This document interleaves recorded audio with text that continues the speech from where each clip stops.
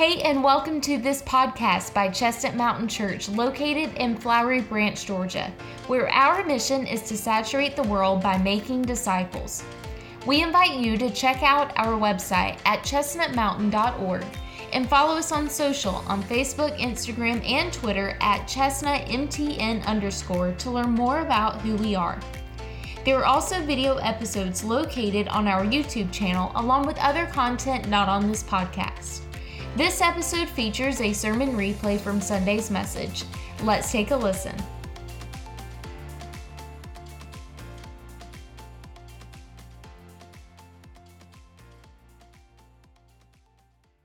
Today we're finishing our series through prayer, and I'm so excited to be closing that out with you. The last few weeks, if you remember, just a quick recap.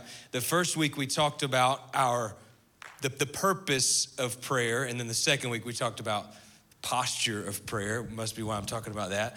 And then this week now we're talking about persistence in prayer, which is such a difficult subject in my opinion. Maybe you can relate to me. Maybe somebody in this room or several in this room have been in a season of praying for something for some time, and you're kind of running out of gas.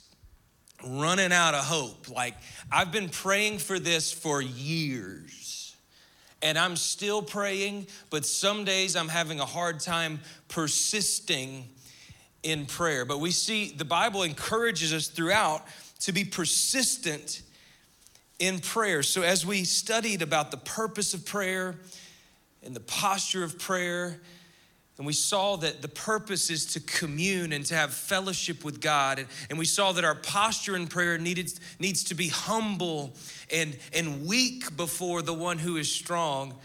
And Pastor Brian told us that the enemy knows that prayer is his undoing. So we employ it as a weapon against the enemy, but also as a weapon for us. But sometimes, if we're honest, it's difficult to be persistent in it. And my goal today is to help you keep going. That's the goal from the top. The goal is to help you and encourage you to keep going in prayer, to persist in prayer.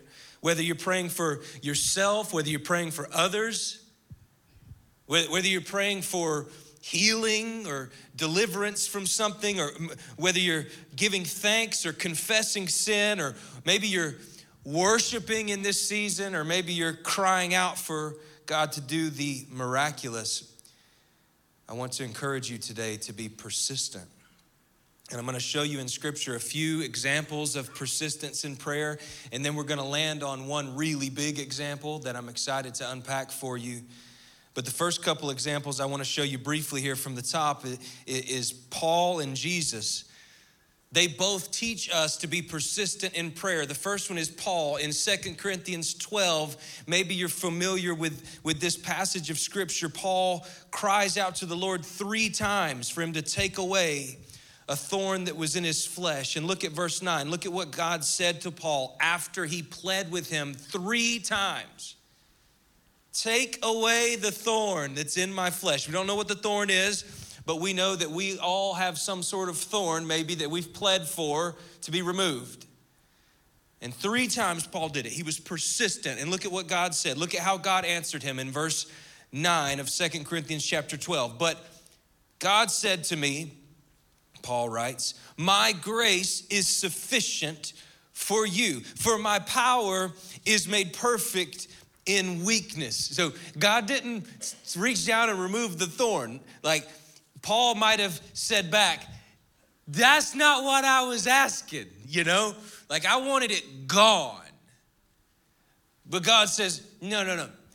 Let me rearrange your perspective for a moment. My grace is sufficient for you. My power is actually made perfect in your weakness. And then look at Paul's perspective changing right here in the end of verse 9. Therefore, Paul said, I will boast all the more gladly of my weaknesses. Like, I learned this lesson so that the power of Christ may rest upon me. For the sake of Christ, then, I am content with weaknesses. I'm content with insults. I'm content with hardships, persecutions, and calamities. Because when I am weak, then I am strong. When I am weak, his strength is made perfect. His power is made perfect in my weakness, and I am then made strong. Paul learned this lesson through persistence in prayer.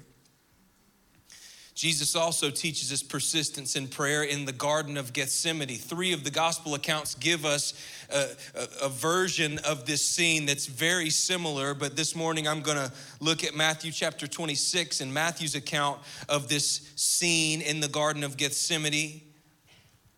Matthew 26, it'll be on the screen, verse 36. Then Jesus went with them to a place called Gethsemane, and he said to his disciples, "Sit here while I go over there and pray." But he took with him Peter and the 2 sons of Zebedee, that was James and John, and he began to be sorrowful and troubled. The Son of God began to be sorrowful and troubled. In verse 38, then he said to them, "My soul is very sorrowful, even to death. Remain here and watch with me." James, John, and Peter, remain here and watch with me. And going a little further, Jesus fell on his face and he prayed, saying, "My Father, if it be possible, let this cup pass from me." What's the cup? The cup is of God's wrath that Jesus is about to drink down in full when he goes to the cross. Can you take this punishment from me? If it's possible for the world to be loved through me, if it's possible for your children to be saved through my sacrifice without me drinking this cup, will you take it from me? And he came to the disciples after he prayed this, and he found them sleeping. And he said to Peter, "Could you not watch with me even 1 hour? Could you not just watch and pray that you may not enter into temptation? The spirit indeed is willing, but the flesh is weak." Now, I really thought, as I was preparing this week, I really thought about just staying right there and talking about how persistence in prayer leads us away and able to conquer temptation. But I'm not gonna do that. So I just wanna tell you that you could do that right there. Like, the spirit is willing, but the flesh is weak. And what does Jesus tell Peter to do because of that fact? He said, "Stay here and pray that you may not enter temptation." Watch and pray. So what do we do when we're in temptation? We focus our attention on God. What do we do when we're being tempted in our room at night? We turn our attention to God. We focus on him. We totally become enthralled with his glory. We watch and we pray. We have fellowship with him. We don't stay in the temptation. We run to the one who is worthy of our affection. That's the quick sermon of what I was about to do. I'm not gonna do it. So then we're gonna keep moving in verse 42. I just thought that was helpful though. Again, for the second time, look at this, Jesus, for the second time, he went away and prayed to the Father, "My Father, if this cannot pass unless I drink it, your will be done." He prays the same thing the second time.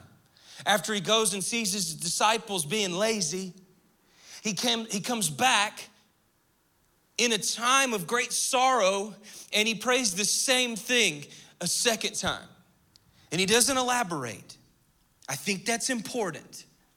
And look at verse 43. And again, Jesus came and found them sleeping. Are you listening? For their eyes were heavy. Well, yeah. But the Son of God just told you to watch and pray. You know, I'm right there with Peter. I would have probably done the same thing. I'm not trying to throw him under the bus. But so then verse 44. So leaving them again. Maybe you like to take notes in your Bible. I would underline again. I would underline again there, and I would underline again in verse 42, just to remind yourself of Jesus's persistence. So leaving them again, he went away and prayed for the third time, saying the same words again. Underline that one too. For the third time. He prayed the same words again. In Luke's account of this same scene, Luke 22, it talks about Jesus being so earnest and fervent in prayer that he was sweating blood. You know this account.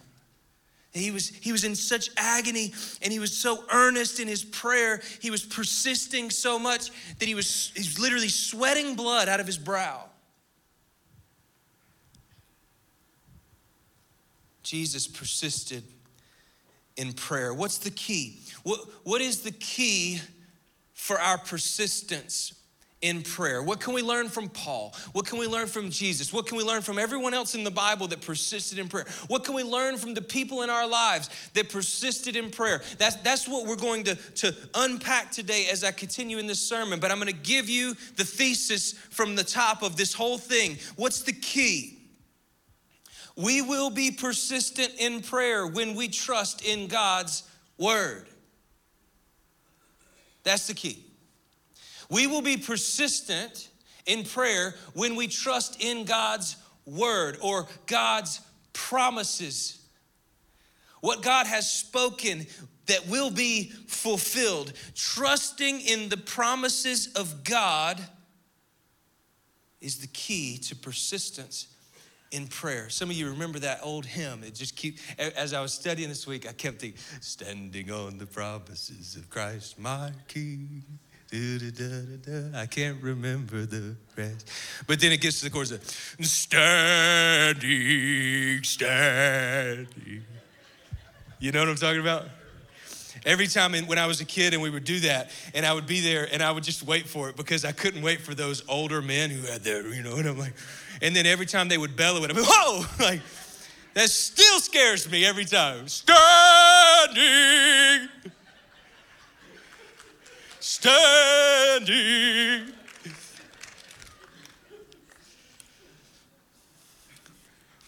You know the song? Yeah? Okay, I was the only one singing, so I didn't know. Trusting the promises of God. Standing on the promises of God is the key to persistence in prayer. Many times, the greatest act of obedience is simply trusting. Many times, most times, if I can say so, the greatest act of obedience is not doing something miraculous, but it's actually just trusting, standing. Now, what do we trust in? We don't just trust in the wind. No. We have truth. We have the promises of God, the revealed word of God. That's why they were bellowing with all their chests. We're standing on the promises of God, of Christ, my King. And there's this verse, I wrote it down from that song, standing on the promises. I cannot fail, listening every moment to the Spirit's call. Oh, I messed that up already. You already knew. It's not fail, it's fall, because it rhymes. We'll go back again and try it again. Standing on the promises, I cannot fall, listening every moment to the Spirit's call. Resting in my Savior as my all in all, standing on the promises of God. What's the key to persistence in prayer? Standing on the promises of God, hearing the word, trusting that it's true, even when it's not yet a reality for you. Standing on the promises of God while you wait. That's where you find a depth of faith that you can't explain. And God has much to say in his word about waiting for him, standing on the promises of God, waiting on the Lord. I just grabbed a few of my favorites. Isaiah 30, verse 18. Therefore, the Lord waits to be gracious to you, and therefore he exalts himself to show mercy to you. For the Lord is a God of justice. So blessed are all those who wait for him. Micah 7, verse 7. But as for me, Micah said, I will look to the Lord. I will wait for the God of my salvation, and my God will hear me. By the way, future tense implies that he may not currently be sure that he's hearing him, but he is trusting that he will. Just a little, I'll come back to that maybe. I'll come back to that. Psalm 27, 14. This is a psalm of David. Actually, 13 and 14 is what I want to read to you. I believe that I shall look upon the greatness of the Lord in the land of the living, David said. I believe it. I may not see it, but I believe it. And look at verse 14. Wait for the Lord. Be strong and let your heart take courage. Wait for the Lord. Why are you yelling, Jared? Because he put an exclamation point. Wait. I think he was shouting it. Why does that matter? Because even David needed to shout it to his soul sometimes. Wait, David, believe what you know is true, but sometimes it gets a little foggy. Wait. Look, sometimes maybe we do some good if we took a little time in the closet while we were praying. First of all, to have a closet to pray in, and then when we get in the closet, to shout to our soul that we should be waiting. But not just any kind of waiting. Wait for the Lord. Psalm 38, 15 of David. But for you, O Lord, do I wait.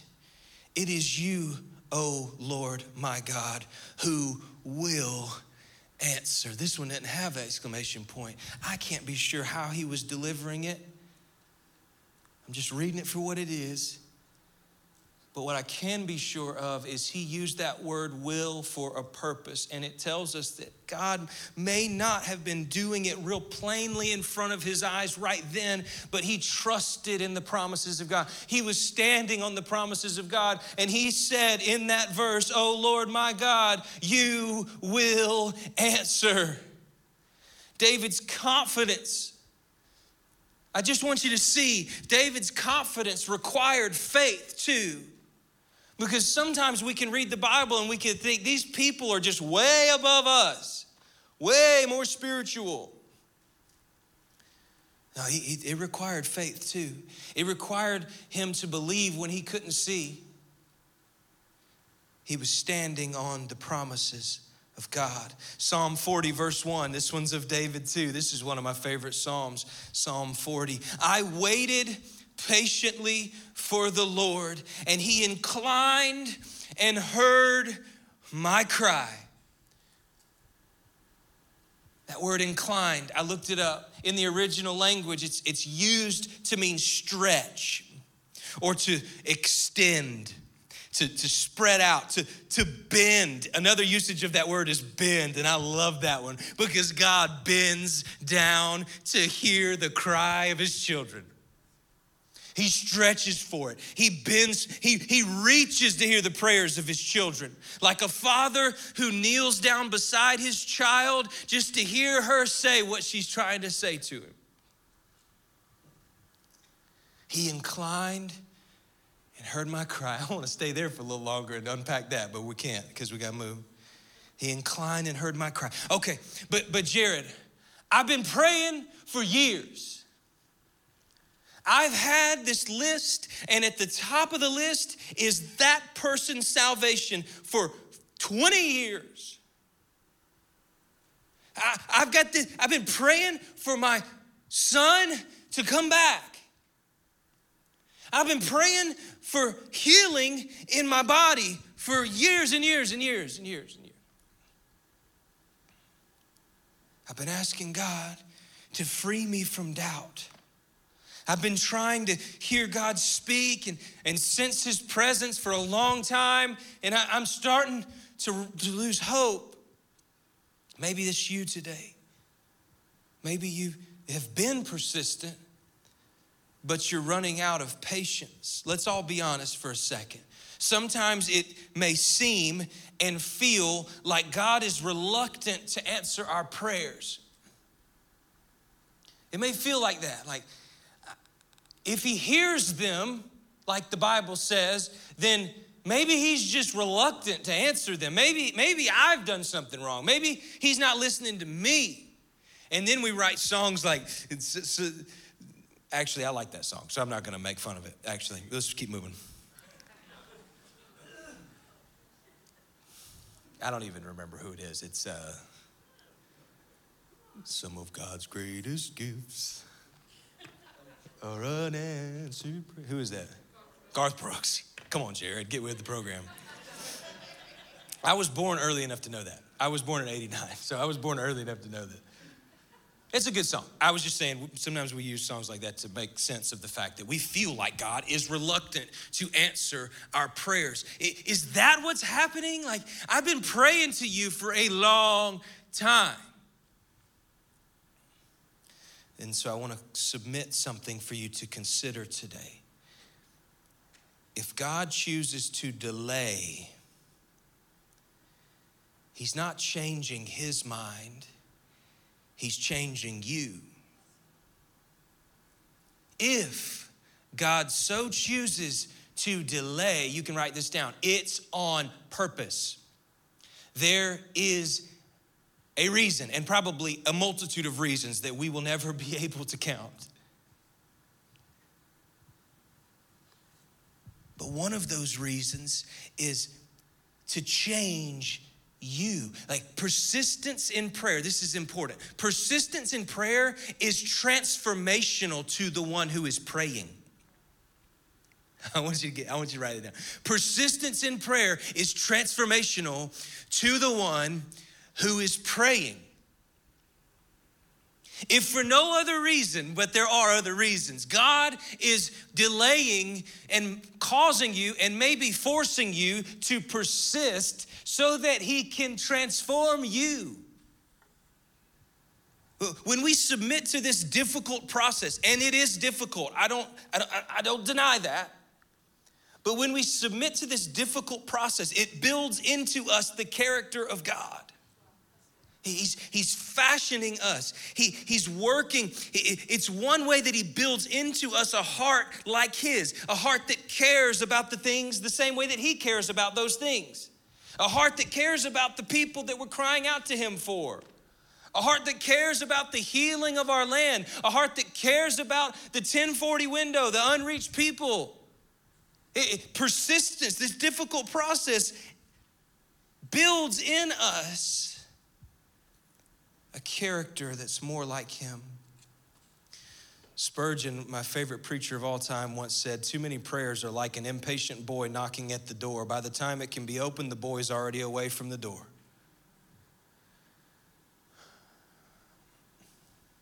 Persistence is staying long enough for the door to be opened. I'm here. I need your help. And I got about 5 more knocks in me and I'm out. So come on. Ooh, that's all too real. That just got real quiet in here. It's all too real. But persistence is staying long enough for the door to be opened. And when we feel like God is delaying, he's actually forging our faith. Faith is forged in delay. We've seen this time and time again, but will you stay long enough? When immediate fulfillment becomes the norm, faith becomes weak. But when persistence is necessary, faith becomes strong. One of the longest established crafts known to civilized man is blacksmithing. And I did just a little bit of research on blacksmithing, and I learned about it this week because I thought about this idea that faith is forged in delay. Like God forges us. Like, what is that process of forging? And I always used to use that word forge as a verb, but what I didn't know is it's also a blacksmithing term that's not only a verb, but it's also a noun. It's a forge. Some of you may already know this. It's like the oven. It's where the metal is heated in a forge. And blacksmithing is old, like really old. We've used it throughout the centuries to melt down and mold and shape metal to a form that's better served for us. Maybe you've seen some medieval movies, or your wife took up metalsmithing for a little while like mine did. And we have a torch in the garage, and I almost brought the tools. I may go get those before the 10:45. She's got these hammers, she's got these mandrels and these punches and chisels and all these things that I don't know why, we don't ever use them, but she's got all these tools to form the metal with. And the thing about the metal is the chisels and the hammers and the anvils and the mandrels and the punches and the drifts and all those tools, you can look them up. Bunch of weird words for tools, but they're all there. All those tools are practically useless without something to hold the heat, because it has to get up to a certain temperature, depending on the metal, in order for it to melt down just enough to be formed and shaped and developed and fashioned and forged. A forge is basically a hearth consisting of a heat source and an oxygen supply to bring metals up to a certain temperature. Most of the time they get this forge up to 2,000 or 3,000 degrees Fahrenheit. Very, very hot. And then the metal comes out blazing red, and then they chop on it and they bend it with their tools, not with their hands, and they make it into what they want it to be. But it must get to a certain temperature for it to be able to be shaped.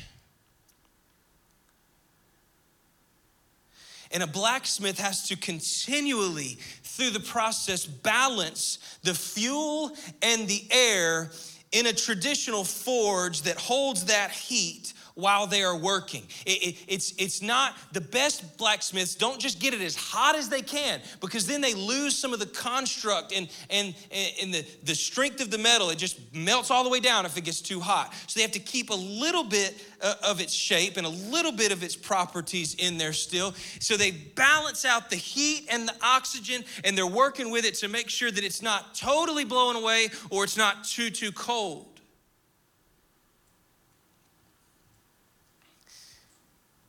We know that Jesus was a carpenter when he was on earth, but we also know that he was and is a spiritual blacksmith, forging, balancing the heat and the oxygen in our environment to make us moldable, to make us pliable, to forge our faith.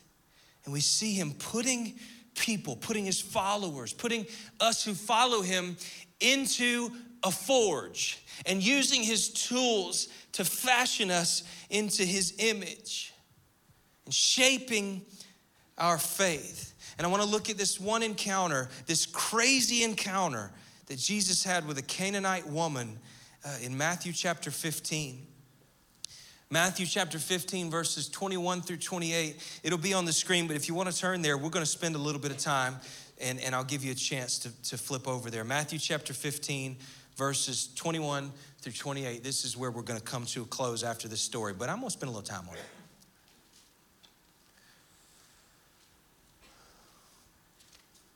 This is a crazy story. Matthew 15. This is real. This is real. It's not a parable, it's real. I still hear pages, but I'm going to let you just kind of catch up. Verse 21.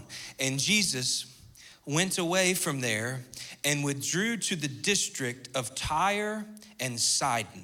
Now, Tyre and Sidon was 50 miles almost away from where he was.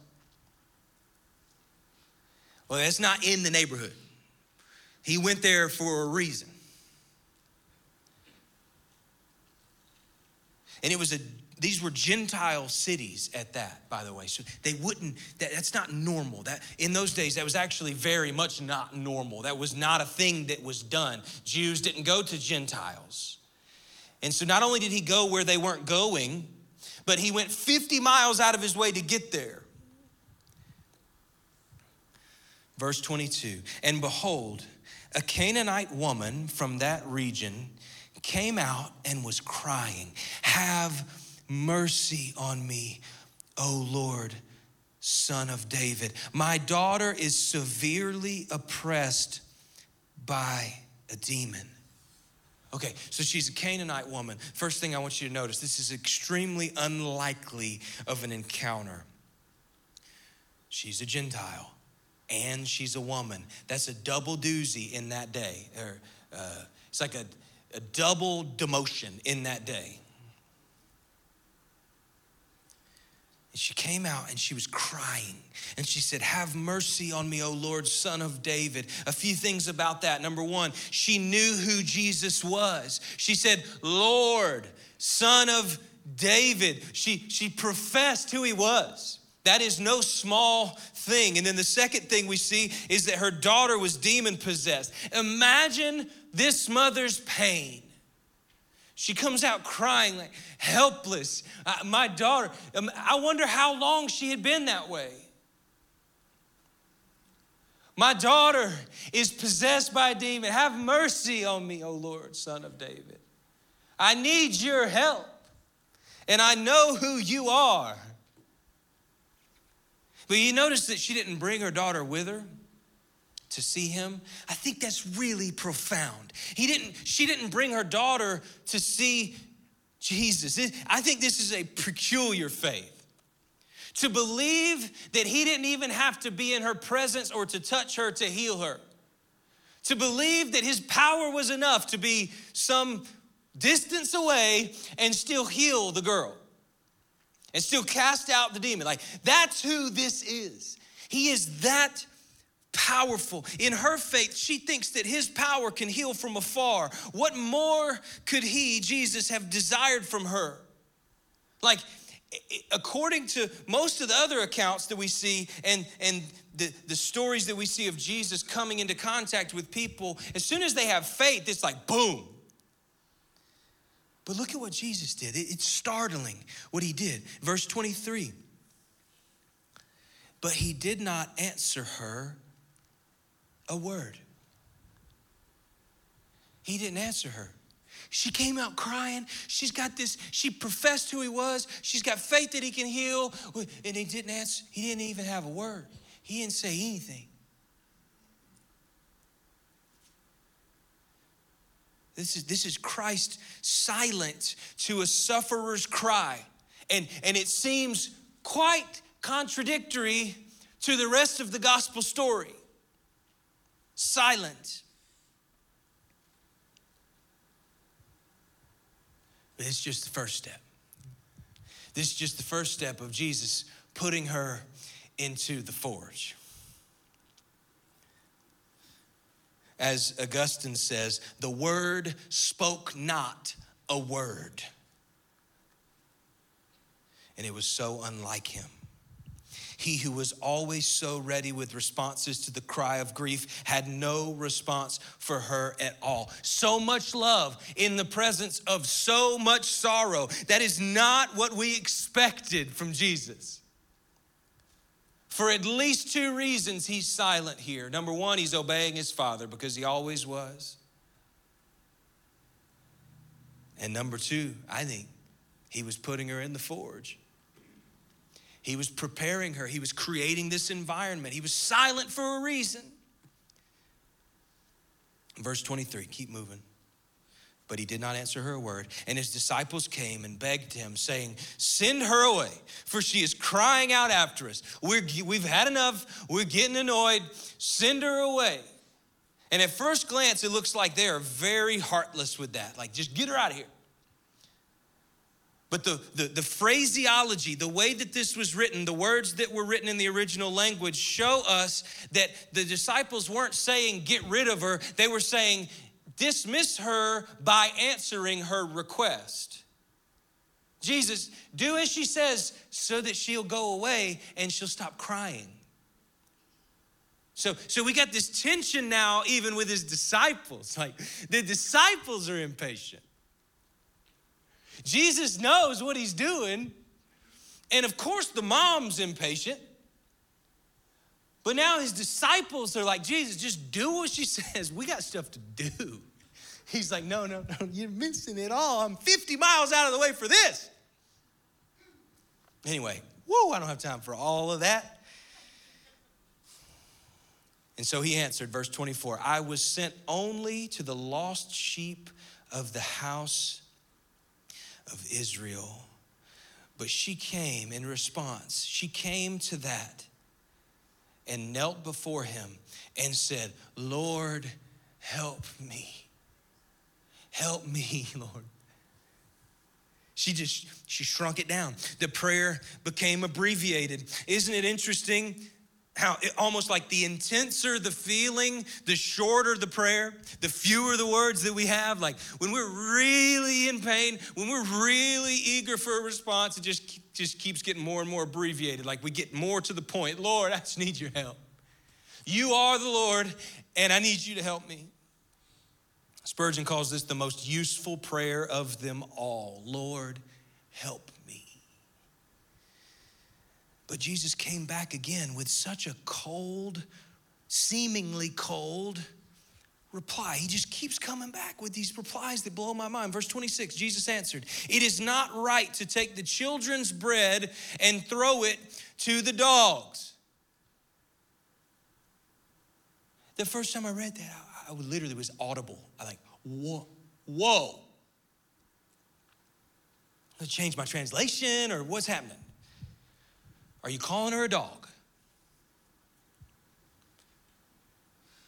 This was common language in that day. It was common to call the Gentiles dogs, but he used this language little before it on purpose to soften that and to make the point that this, it was almost as if to say, this dog belonged in the house, but it's still a Gentile, and it's not a child of the promise yet.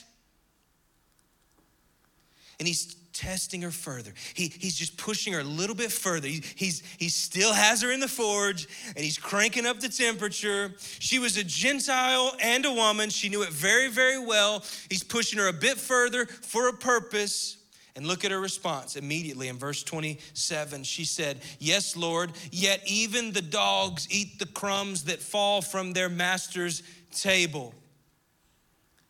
Wow, she didn't take offense. She didn't bow up. She didn't run away going to find some other answer. She immediately responded with more faith. Yes, Lord, but even the dogs catch the crumbs that fall from their master's table. I'm here at the table. I know who I am. I'm in line, but I'm at the table and I'm looking for some crumbs from you because all it takes is a crumb. All it takes is a touch of your garment, just the hem. I'm here. Help me. Wow. She responds with this great faith. She understood that the focus of his ministry was first to the children of promise, first to the children of Israel. She understood that. But she also knew how powerful he was, and she also knew that he was the Messiah that had been sent, the son of David, the promised Messiah. She admitted her low estate. She didn't debate the issue with Jesus about being called one of these little dogs. It was as if she said, Jesus, I understand that the focus of your ministry is to the Jews and that they have a special place in God's redemptive plan. Yet I also understand that your ministry extends beyond the Jewish people, and I want to be a part of that extended blessing. Alexander McLaren, a long time ago, one of my favorite scholars, said, the Messiah who comes last in the long series of the kings and prophets can only be authenticated as the world's Messiah by being first the fulfiller of the children of the promises made to the fathers. This was the order. This was to fulfill the word. And it seems really, really, really harsh. But this is how Jesus did it. This is what he did with this Canaanite woman for a reason. And she responded with great faith. And look at verse 28. Jesus answered her, oh, woman, great is your faith. Great is your faith. Be it done for you as you desire. He takes her out of the forge. He says, your faith is great. Be it to you as you have desired. And her daughter was healed instantly. Sometimes I wish we could see, I wish Matthew would have ran down to where their house was and interviewed the family that was around the daughter or something and given us more details about what that really meant. Instantly, was it just in that very moment and it was just boom, total transformation? I want to know what that means. Instantly, from far off, all it took was his word, standing on the promises of God. All it took was his word. How do we persist in prayer? We trust in the word. Because it doesn't matter where he is in the whole universe. It just takes a word. Instantly. Jesus called her faith great. And this is only the second time in Scripture where he says that about a person. The other time he said it about a Roman centurion, and we see that in Matthew chapter 8, verse 10. The Roman centurion asked Jesus to heal his servant, and through that process, Jesus called his faith great. But he did that. He called his faith great to the crowd. He didn't say it to him directly. So this is the only time that we see Jesus say directly to an individual, your faith is great. Great is your faith. What do we see about this great faith in this text? I've got 4 quick observations, and they're long. I'm sorry, if you take notes, you're probably not gonna be able to write them down, but we got a podcast, we got YouTube, we got all kind of things later. 4 observations about her great faith. Her faith was great, number 1, because it had been tested so severely. It's hard to think of a greater test than a demon-possessed child. Helpless as a mother. But then to go beyond that, Jesus tested her even further by being seemingly cold to her in response 2 times. Number 2, her faith was great because it concerned a need right in front of her and a real need at that. It seems like we have faith for everything else except for the needs right in front of us sometimes. But she had faith for that. Number 3, her faith was great because it would not give up. It persisted. Her faith was great because it persisted. She was persistent until she got what she needed from Jesus. And make no mistake, there are other stories in the Bible I could point to show you. Jacob's one of them, where persistence is called for. Verse 4, point 4, not a verse. Do not let me confuse what I'm telling you with a verse. Point 4, her faith was so great that he not only healed her daughter, but he did so instantly. And by the way, she didn't even ask for that instantaneous healing, but he did it instantly. We read nothing else that Jesus did during this time in Tyre and Sidon, where he was with her. Seems like he went only for that appointment. God will allow circumstances to force persistence in prayer. He will do it.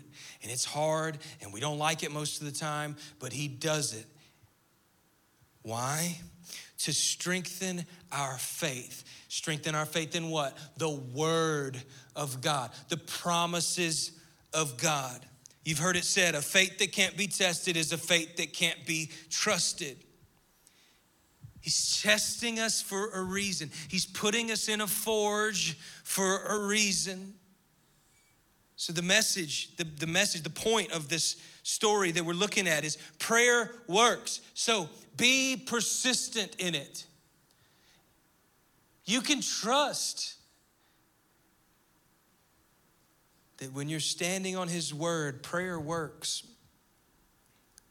And how do we remain persistent in prayer? We trust in the promises of God. James gives us an all-time example. This is the last thing I'm going to give you today. In James 5:17 through 18, he gives us an all-time example of what we're talking about here. Verse 16, the verse before says, the prayer of a righteous person has great power as it is working. The prayer of a righteous person has great power as it is working. Prayer works, so be persistent in it. James tells us the prayer of a righteous person has great power as it is working. And then he gives us an example, Elijah, verse 17 of James chapter 5. Elijah was a man with a nature like ours, and he prayed fervently that it might not rain. And for 3 years and 6 months, it did not rain on the earth. And then he prayed again, verse 18, and heaven gave rain, and the earth bore its fruit. Elijah did exactly what James describes here. This really happened. It's like, why did he pray for rain not to fall? Well, we see in Deuteronomy 28, if we had time, I'd go there, but God prophesied that there would be drought on the land. Elijah knew that as the prophet of God. He knew that there would be drought on the land, and he was proclaiming God's word and persisting in prayer when he would ask God to do what he said he was going to do. We can find this whole story in 1 Kings 17 and 18. If you have time, go to it later and read it, where Elijah prayed for rain to stop and then prayed for rain to come. And we see here that he was a spokesperson for this prophecy that God had already delivered in Deuteronomy chapter 28. And there's this epic scene in 1 Kings 18, one of the most epic in the Bible, where God proves his power over all the prophets of Baal. And they're all standing there on the altar, and they're all these other false gods are trying to prove their power, and they fail. And then Elijah comes in, and God really wrecks the place. You can read about that later in 1 Kings 18. But then after all this happens, Elijah goes up to the mountain to pray for rain, because it had been a drought for 3.5 years. And the time had completed that the word said would happen. And so he goes up to the mountain, and Elijah, verse 41, said to Ahab, 1 Kings 18, verse 41, go up, eat and drink, for there is a sound of the rushing of rain. Now you just get the picture. There's 3.5 years, there ain't been no kind of sound of rain. And at this point, it wasn't raining. It hadn't been raining, and it's not raining. And Elijah's saying he's hearing the rain. And Ahab is like, you're crazy.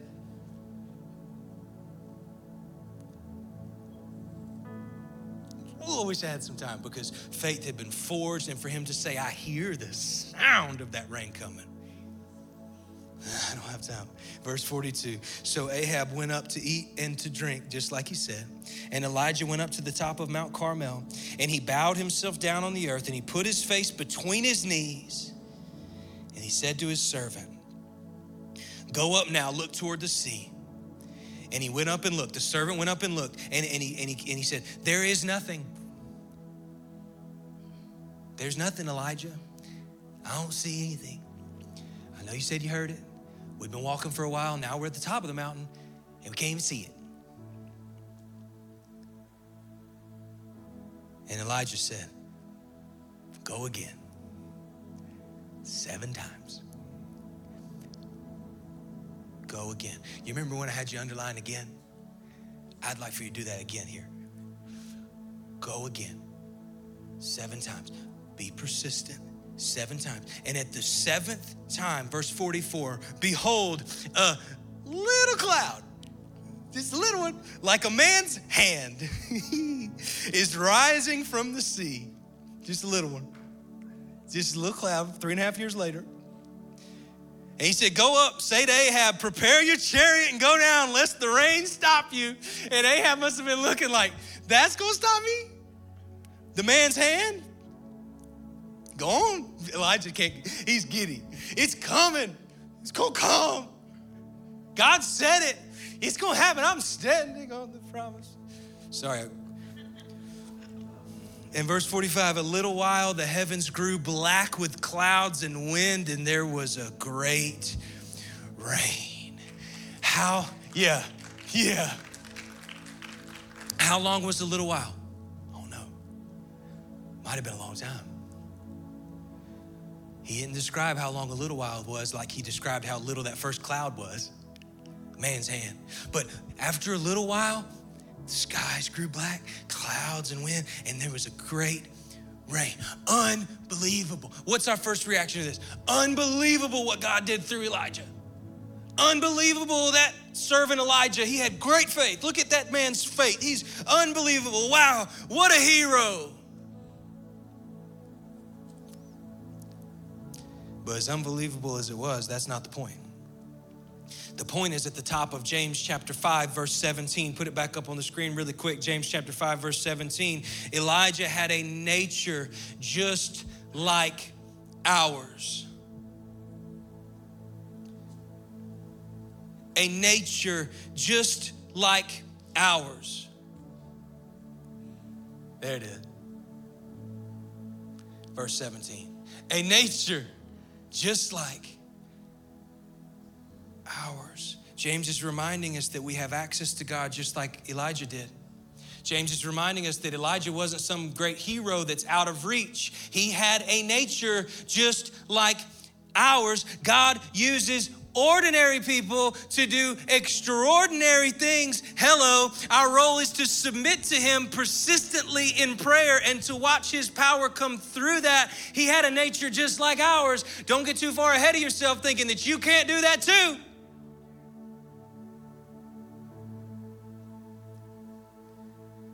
James uses Elijah's praying as an example, not because the miracles that it produced, but instead to give us a clear illustration of what it looks like to pray with faith. Every Christian has the revealed word of God. We can stand on it. We can take hold of his covenant commitment to it, and we can ask him to keep it. This is what you said.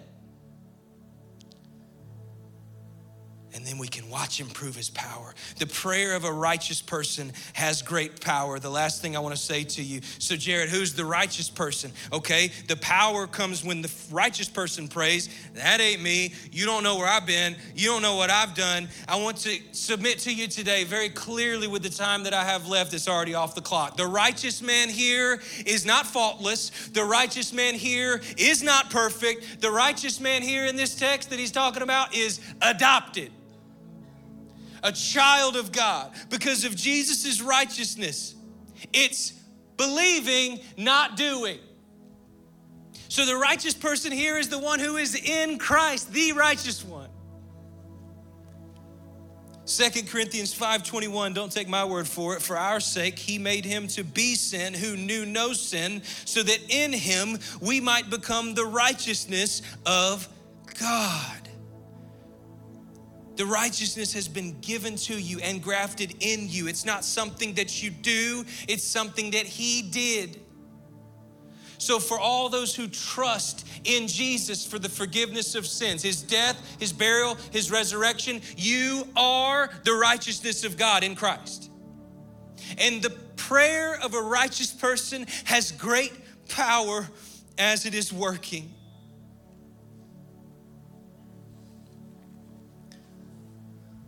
So as we close today, this altar is going to be open. Maybe you need to persist in prayer for a little while. Maybe you need to draw close to the Lord's table. Maybe you need to ask him just for a crumb. Maybe you need to reach up for his garment. Maybe you need to pick back up that prayer that you haven't been praying for a couple years because you ran out of hope. He's here and he's faithful to his word. We can stand on his promises. If you've never put your hope and trust and faith in Jesus for the forgiveness of sins, today is the day of salvation. You can do that today. You can call upon the name of the Lord to be saved. You can confess with your mouth, repent of your sins, and believe that God's raised him from the dead. Believe that he's Lord. Follow him with your life. Thank you so much for listening to this episode. If you made a decision or if you have any questions about salvation or anything about this Christian journey, one of our pastors would love to connect with you. So to connect and find out what your next steps are, go to our website at chestnutmountain.org/nextsteps, and there will be a form for you to fill out so one of our pastors can connect with you. We also want you to do 3 things right now. Number 1, leave a review on this podcast. Tell us what you think, and also a review allows us to reach even more people. Number 2, subscribe to this podcast if you haven't already so you don't miss an episode during the week. And number 3, we want you to go check out our Chestnut Mountain Church YouTube channel. So maybe there's some visuals in this episode that you couldn't see but wanted to see, and that's why we have video versions of these episodes along with other content not featured on this podcast right now on our YouTube channel. Lastly, we invite you to join us live for worship on Sunday mornings in person at 9 o'clock or 10:45 a.m. Eastern Standard Time, or online at 10:45 as well. Learn more about us on our website at chestnutmountain.org, and don't forget to follow us on social at chestnutmtn_ for more encouragement and to see all what God is doing in and through CMC. We love you, we're praying for you, and we'll see you next time.